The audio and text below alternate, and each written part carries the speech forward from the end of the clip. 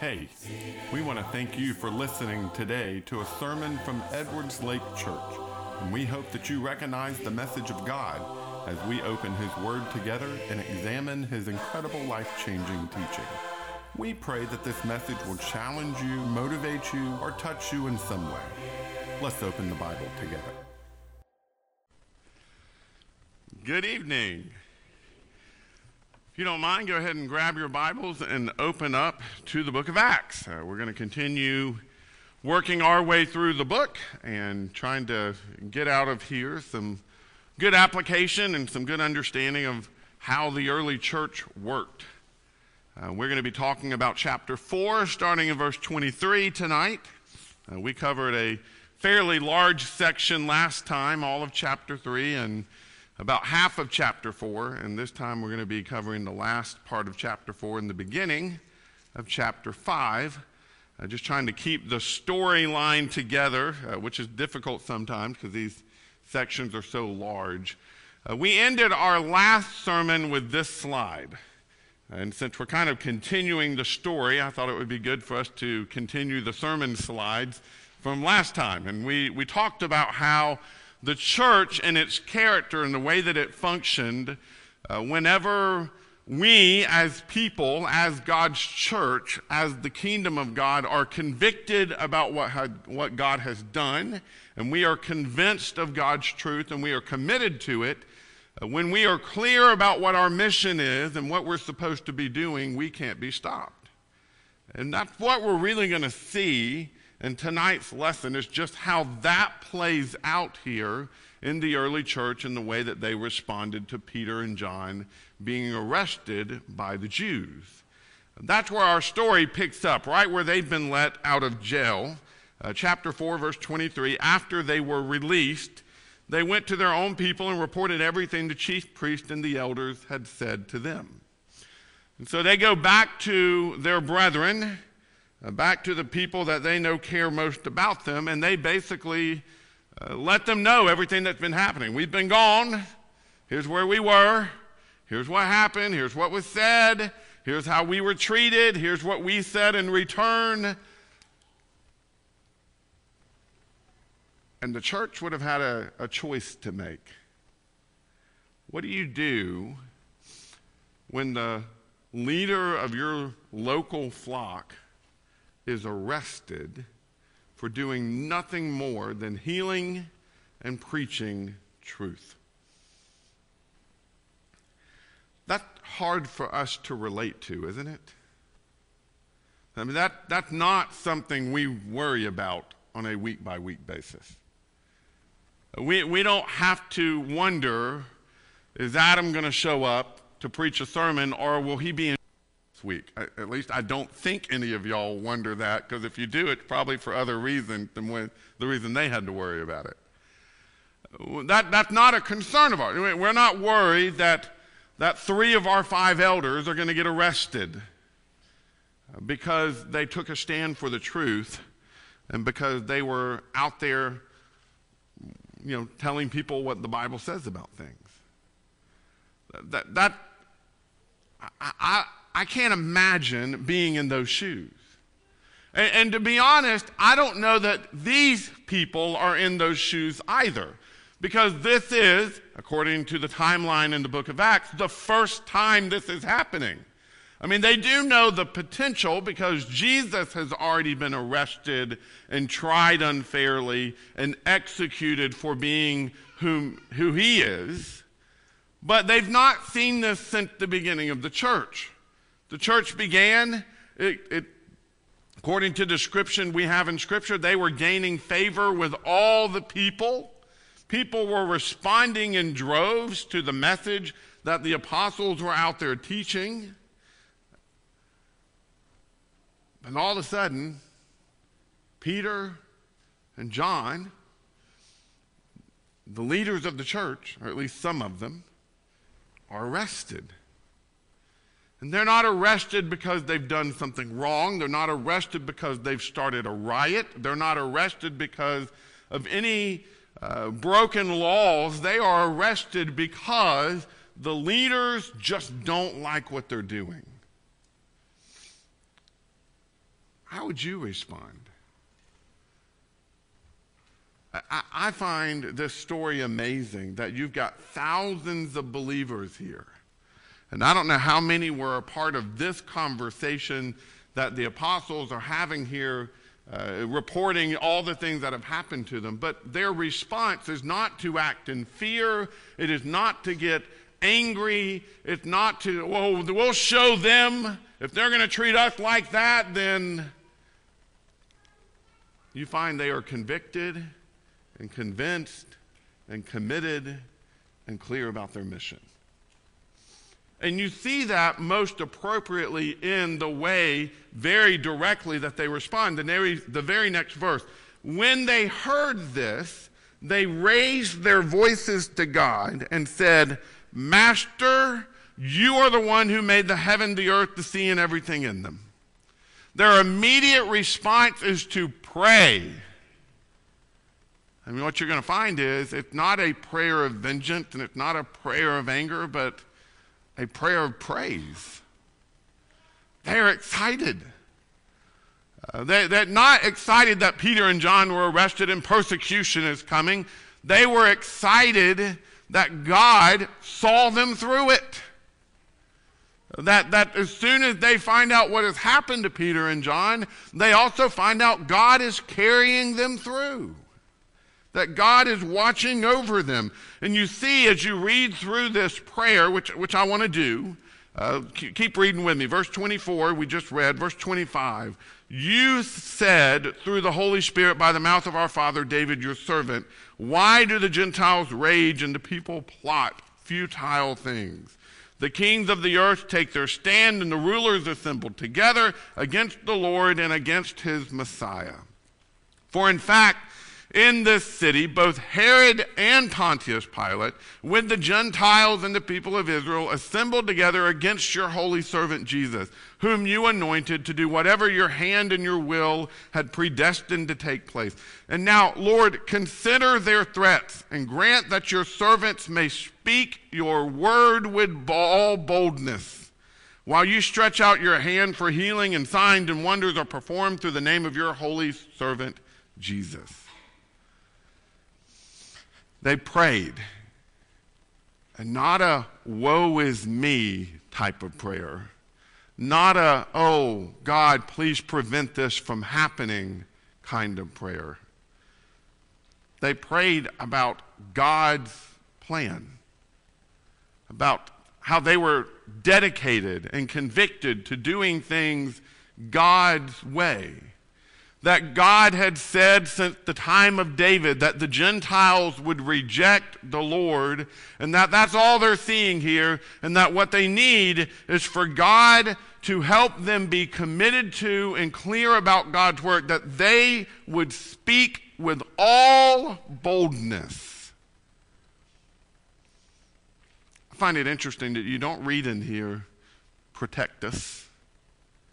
You don't read in here, Lord, please don't let this happen. You don't read in here, Lord, keep the streets open wide so that we can go through with ease and comfort.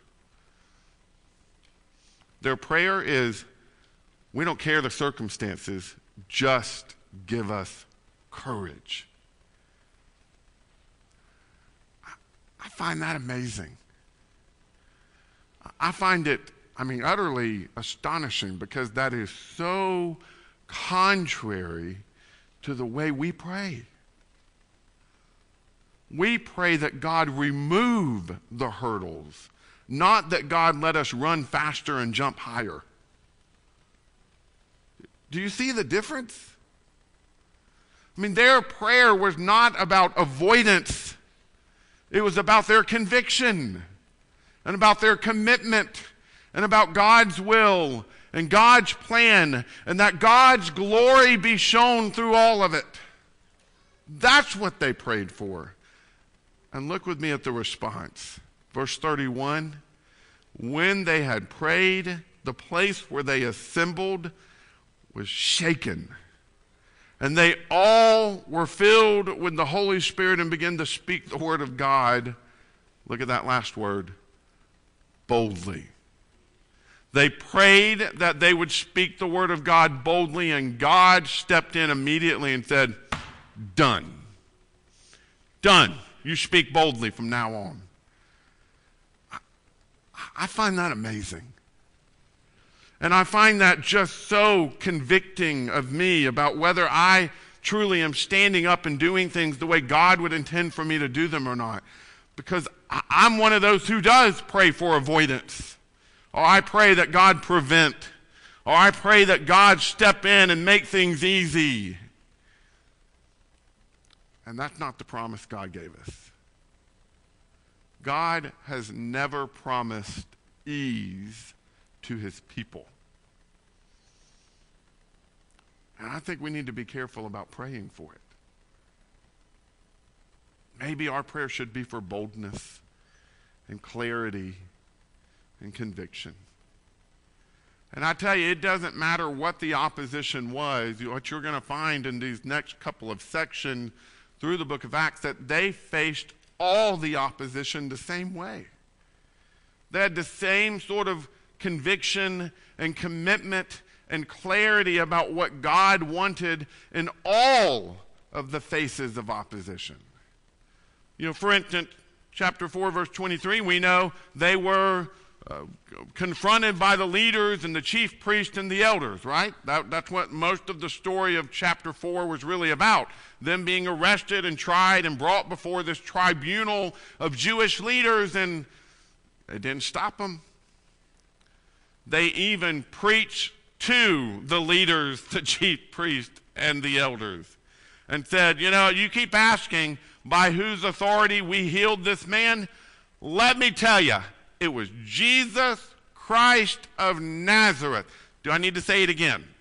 I mean, that's kind of how they were about it. We're not going to hide. We're not going to try to, say this in a way that's more acceptable to you. We're going to tell you point blank, we are doing what we do because Jesus Christ from Nazareth is the Lord, and he is the one we serve. And so they faced that kind of opposition.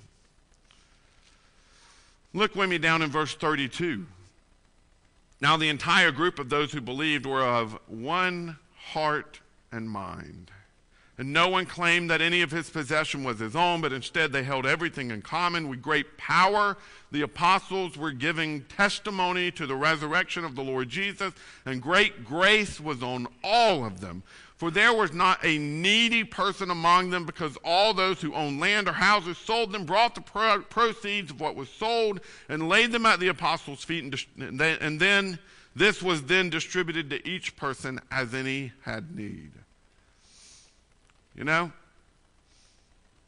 Sometimes the opposition we face is from external sources, and sometimes in the church the opposition we face is from the inside. We're going to see this particularly when you get over into chapter 6, where you've got in the daily distribution of the food, there were the Hellenistic widows were being neglected. And so a complaint arose within the church. But at this point, none of that's happening. They are solving any sort of potential disunity or relationship problem so simply.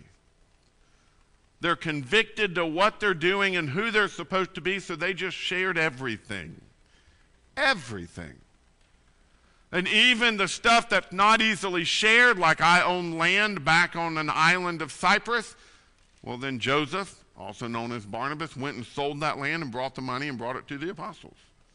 And according to this reading, he's not the only one who did that. There were many who owned land, went and sold it, brought the proceeds, laid it at the apostles' feet so that everybody could have what they needed. And so, here you've got verse 32 and 33. They're of one heart and soul. You've got down 34 through 37. Any sort of poverty or physical concerns, they took care of that. It didn't matter what the opposition was, what it was that was going to get in the way of the gospel spreading, what it was that was going to stop them from being committed to the work God had given them to do. They just jumped in, handled it with boldness, and moved forward. I don't know that describes us as much as I want it to.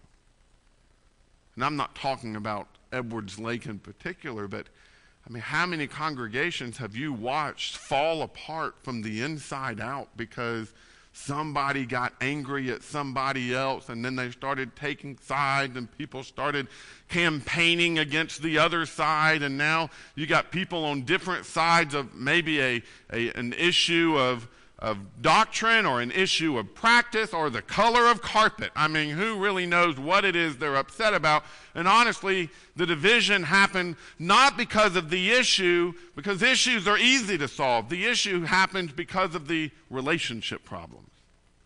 The division ends up happening because somebody got angry at somebody else and didn't know how to say, "I'm sorry." It happens all the time in God's people. Not in the early church. Not in Acts chapter 4. In Acts chapter 4, you've got thousands of Christians meeting together or meeting in groups. They're all there in one location. And it says the entire group of those who believed were of one heart and mind. We have a hard time saying that about groups of 50. You ever notice that?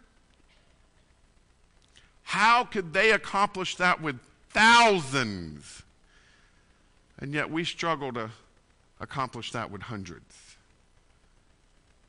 It's amazing to see what they accomplished here because they were so committed and convicted about what they were doing and what their job was. And even physical concerns. I have seen that drop into congregations of God's people all across America, where there are people who get upset about this other person who's always asking for help, and then they don't want to help them anymore because this is the third time they've come to ask for assistance. And so we're going to cut them off. And then that person gets upset because they get cut off, and I mean, there's just all sorts of squabbling that happens. Not in the early church. The early church, they just threw it all in a pot. And the apostles made sure everybody had what they needed. And we know that later on they chose responsible and godly men to distribute those funds so that everyone had what they needed. And then you move into chapter 5, you've got the story of sin trying to creep its way into the church. You know the story of Ananias and Sapphira, right? There are people that are getting a name for themselves because of their generosity and their willingness to share their possession. Joseph got renamed with a nickname that we know him by, Barnabas, son of encouragement. And so, hey, we know how to get a name for ourselves. So Ananias and Sapphira go and they do the same thing. They sell their property and they bring the proceeds and they lay it at the apostles' feet. Problem is that they do it with dishonesty. They come and they say, "Hey, here's everything we made. Use it however you want. You're welcome." But the only reason they lied about it, it seems, and I'm kind of reading between the lines here, is because they want to be known for their generosity. The problem is they're not actually truly being generous. Nothing wrong with keeping some back, but they kept some back even though they claimed not to have. And so Ananias comes in and he offers this gift, and Peter asks a question and he basically agrees that with the dishonest answer, "Yes, I gave all of it." And then he says, Peter does, "Ananias, why has Satan filled your heart to lie to the Holy Spirit and keep back part of the proceeds of the land? Wasn't it yours while you possessed it? And after it sold, wasn't it at your disposal? Why is it that you planned this thing in your heart? You have not lied to people but to God." And when he heard this, he was struck dead. I find that amazing. I find it amazing that as soon as there is a hint of dishonesty and sin in the church, it is talked about and confronted. Now, It's amazing enough that God saw this as a fit reason to strike someone dead. And we're not going to get into all of that. I have some assumptions as to why I believe God handles this sin with such severity. But I do find it very telling and applicable to us today that it's not just, well, we've heard a rumor, but, it's just a rumor, so we want to keep it quiet. We don't really want to confront him and hurt his feelings, or we don't really want to have that conversation, so we're just going to let this one slide. It's not a big deal. He gave some of it. Wasn't that generous enough? We're not going to stir up any trouble. That's the kind of thing you see happening in today's church. Not Peter. Peter's like, all right, let's have a conversation, bud. Here's what you said. Here's what you did. That's not okay. I mean, he just lays it out there. He doesn't let sin slide. He says, we've got to get this right. You see the same thing later on with Simon the sorcerer, do you not? That immediately they have a conversation about his sin. Immediately. And I think there should be more of that in the church. Not necessarily immediate condemnation and judgment, but immediate conversation. We should have such relationships within God's people that if you suspect me of sin, without condemning me, come to me and say, hey, here's what I've heard, here's what I've seen, help me understand. So that you can help me avoid falling into the deep hole of sin that we sometimes create for ourselves. And so, because of their conviction, because of their commitment to truth, because of their commitment to doing things God's way, Peter immediately handles the problem. You see the same thing with Sapphira. When she comes in, she's complicit into sin, and she gets struck dead too. But it's interesting, as soon as she came in, 3 hours later, verse 7, his wife came in, not knowing what had happened. Tell me, Peter asked her, did you sell the land for this price? Yes, for that price, she said. Peter said, why did you agree to test the Spirit of the Lord? Look, the feet of those who have buried your husband are at the door, and they'll carry you out. I mean, he doesn't hold back. And I don't think he's not holding back because he's just a vicious man. We don't get that sense from Peter. He's not, being boldly forward about their sin because he likes to catch people in the act. He's some sort of investigator to get some sort of pleasure out of catching people and watching them get struck dead. I think Peter realizes sin has no place in God's people. And I have no hesitation whatsoever, based on what we know about Peter, that Ananias and Sapphira weren't the only ones he was willing to have that kind of conversation with. Because he wasn't going to allow sin to grow. That takes boldness, does it not? It takes courage, it takes conviction, it takes commitment to God's truth. And that's how the early church is exemplified. That's what we see here in the early church. And it's what we should see in today's church. For instance, what do we in today's church do when the government steps in and tells us what we can and cannot do in serving God? What do? I worry about that. I didn't 2 years ago, but today I do. The worst I heard about a couple of years ago was that maybe the government was going to revoke the tax status of churches and just make it a little bit more financially disagreeable for churches to be set up under certain tax statuses. And then the church would have to pay property taxes and things like that churches don't currently have to pay. And that's about the worst you ever heard. And then If you ever wanted to have a conversation about the government stepping into the day-to-day activities of a church, it was always, well, what if some foreign country comes in and takes over our country, and the Islam is now the state religion, and we're now, and we all looked at those scenarios and go, that's so far-fetched. That's not something we'll ever have to worry about. And Lord willing, that's true. But we've now experienced in the past year that government, our government, has stepped in and said, I think for what they believe were legitimate reasons, and whether you believe they were legitimate or not, that is up to you. I'm not wanting to get into that debate. But did the government step in and say, churches can do this and can't do that? They have. And whether you agree with the reason this time or not, what about the next time? We are now in a real world where the government can step in and tell us what we can and can't do.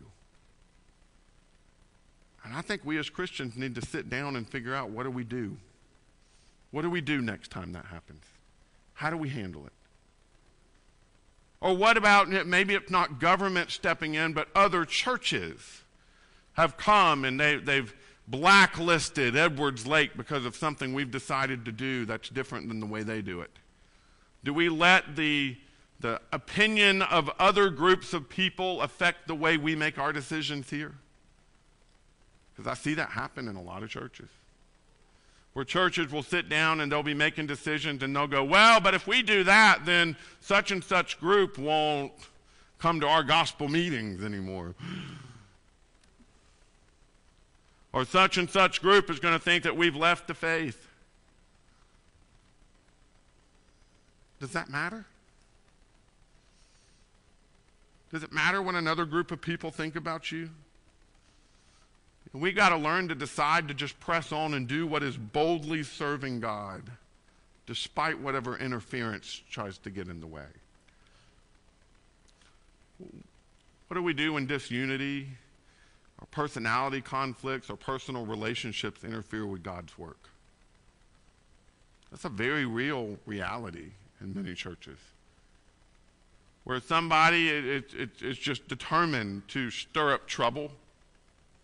It might be in a very public way where, they just interrupt Bible class after Bible class after Bible class trying to preach some sort of agenda from the pews. Have you ever seen that happen? How do you handle that? Do we let them speak their mind and then we'll just handle it later because we don't want to publicly embarrass anybody? Or do we have a good conversation about truth? And I'm not saying we shut people down. I've been in other places where certain people have gained a reputation for themselves as being argumentative. They'll raise their hand and they'll just get ignored like they are invisible, and they are never allowed to speak in a Bible class. I don't think that's good either. What do you do when difficult personalities try to step in and stir up trouble? When squabbles arise, when people get their feelings hurt because they're sensitive. And you get people going, well, they're just being too sensitive. They just need to toughen up. Is that the right response? What do you do when the entitled feels like they should have their way, or when the old guard is being so staunch about what they believe they're not even willing to listen? That's a battle happening in a lot of congregations. What do you do when the liberals are arguing with the antis? How do you handle those disagreements? Churches constantly deal with conflicts of disunity. How do you get through those so that you may be described like the church here in verse 32, that we are of one heart and mind? I think it's worth thinking that through. We have to press on despite the distractions. What do we do when physical concerns prevent us from being active for God? When we have to take care of the needs and constantly be giving to those who are less fortunate? How do we let the physical needs of the saved, our own group, when we don't have needs? What do you do at that point? What do you do with benevolence money if it's never spent? During a pandemic, we've experienced that recently, right? How do you handle physical needs and make sure that you're properly caring for your flock while at the same time not neglecting the spiritual needs? That was the real battle and question we faced in 2020. Because I'm not going to argue that there weren't physical needs that were very prevalent and they needed to be talked about. But I have a problem when we are more concerned about physical needs and less concerned about spiritual ones. And that when taking care of physical needs to the absence of taking care of spiritual needs seems like a good idea. You look back in John chapter 3, it's interesting to me. Peter and John, we don't have any money to give you, but what we do have we'll give to you. They heal him, they take care of physical need, but then what do you see happen? They carry on to bring him to the Lord. He goes with them to the temple, praising God. This is a very real scenario that we got to start thinking about. There are things coming down the pipeline that I'm concerned we are going to be entirely unprepared for because we haven't had the conversations yet. What do you do about somebody who has an alternative lifestyle but still believes in God and wants to worship with you? How do you handle that? How do you handle somebody who has made bad choices regarding gender choices and such, and now they're wanting to come to the Lord? How do you handle those awkward situations and conversations? How do you put their spiritual needs before their physical needs to make sure that you are caring for their soul? We need to figure that out. We've got to learn to press on despite the circumstances that we're going to face. What do we do when sin creeps in to God's people? Different groups through the years I have watched handle this in very different ways. And I will be the first to admit every situation is different and needs to be treated differently. There is not a blanket method for handling sin. Elders who try to do it that way always fail to do it well. We got this method that as soon as we find out, we confront, and as soon as we confront, then we write them a letter, and we make sure that everything's documented, and then if they don't respond within so many days, we write them another letter, and then if they still haven't responded within 2 months, we write them a third letter and know that we disfellowship from, and then we get up and we read that letter upon mailing it to the congregation. I haven't been here long enough to know how it gets handled here or how it has been handled here in the past. So that is not a statement against or for Edwards Lake. I don't know here. Luckily, since I've been here, we've been in a pretty peaceful situation. It's been wonderful. Every situation's different. But every sin must be handled. All of them. There is no exception to that rule, and that is not to preserve the reputation of the congregation as I have seen it happen in many places. It is to preserve the outcome and destiny of that person's soul. That has to be our only concern. But if we do that, if we will truly care about them, we'll truly press on despite those obstacles, we do well. The answer is in every case, though, we press on. And what I have seen over the years in different places where I have been is how often the obstacles or the distractions or the interference or the sin or the circumstances or whatever it is just stops God's people in their tracks. And what I'm telling you right now is we cannot be God's people and be still. Can't. God's people are an active, working people. Dare I steal from my sermon this morning? We are doers if we belong to God. So we have to learn to press on despite the interference, despite the distractions, despite the circumstances, despite the obstacles that are going to arise, because God's work is too important to be stopped. And at the risk of being redundant, I want to go back and read the prayer that these people prayed when Peter and John got out of jail. Back in chapter 4, I want to start reading there in verse 24 at the beginning of their prayer. Master, you are the one who made the heaven, the earth, and the sea, and everything in them. You said through the Holy Spirit by the mouth of our father David, your servant, why do the Gentiles rage and the peoples plot futile things? The kings of the earth take their stand, and the rulers assemble together against the Lord and against his Messiah. For in fact, in this city, both Herod and Pontius Pilate, with the Gentiles and the people of Israel, assembled together against your holy servant Jesus, whom you anointed, to do whatever your hand and your will had predestined to take place. And now, Lord, consider their threats. Or maybe we could add to it, consider the interference or the distractions or the circumstances or the obstacles we face. Consider it all. And grant that your servants may speak your word with all boldness. While you stretch out your hand for healings and signs and wonders are performed through the name of your holy servant, Jesus. How I hope our prayer is the same. Despite whatever is going to arise, and there will be things that arise, and there are things that we need to think through and things that we need to consider.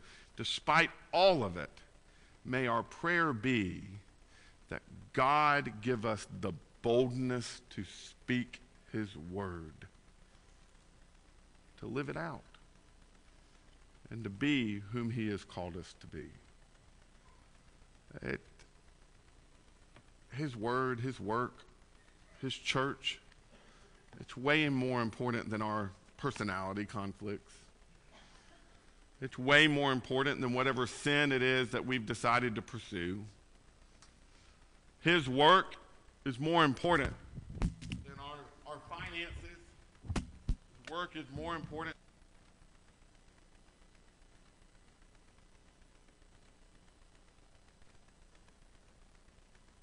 And dare I say, his work is more important than our compliance. His work is more important than our agreement with the government. His work is more important than any pandemic. His work is too important to be stopped. And we can't let anything interfere with what it is that God has called us to do. So I encourage us to think through some of these things. Maybe on our own, maybe together. But let's decide how it is that we can do more unhindered, consistent work for God's kingdom, despite whatever arises.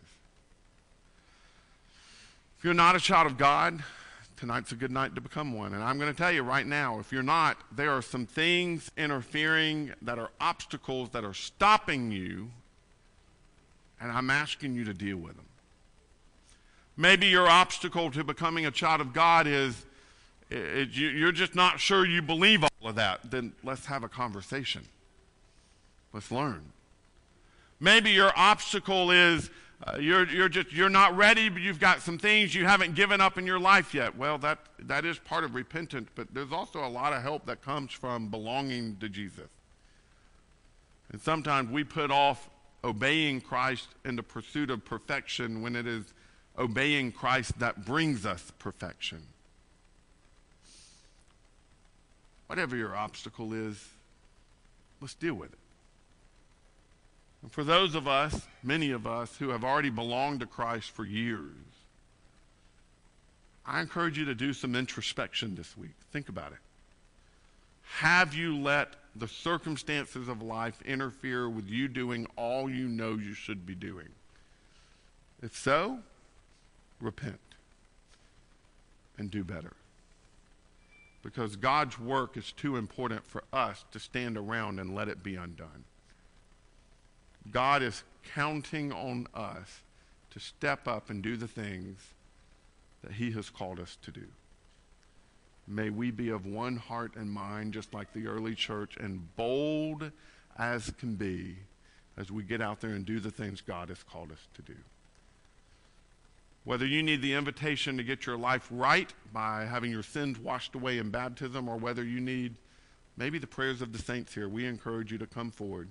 Let us know how we can help you as we stand and sing this song. Hosanna, you're my King. Thanks for listening and studying God's Word with us. We want to help you draw closer to Jesus as your Lord. If you feel some need as a result of today's message, whether that be a need to seek God's salvation, or you are just in the need of prayers, please reach out to us. You can find out more about us, including contact information, at edwardslakechurch.org. If you want to continue to open God's Word with us, please check out other sermons on our podcast, or come visit with us at Edwards Lake Church anytime you can.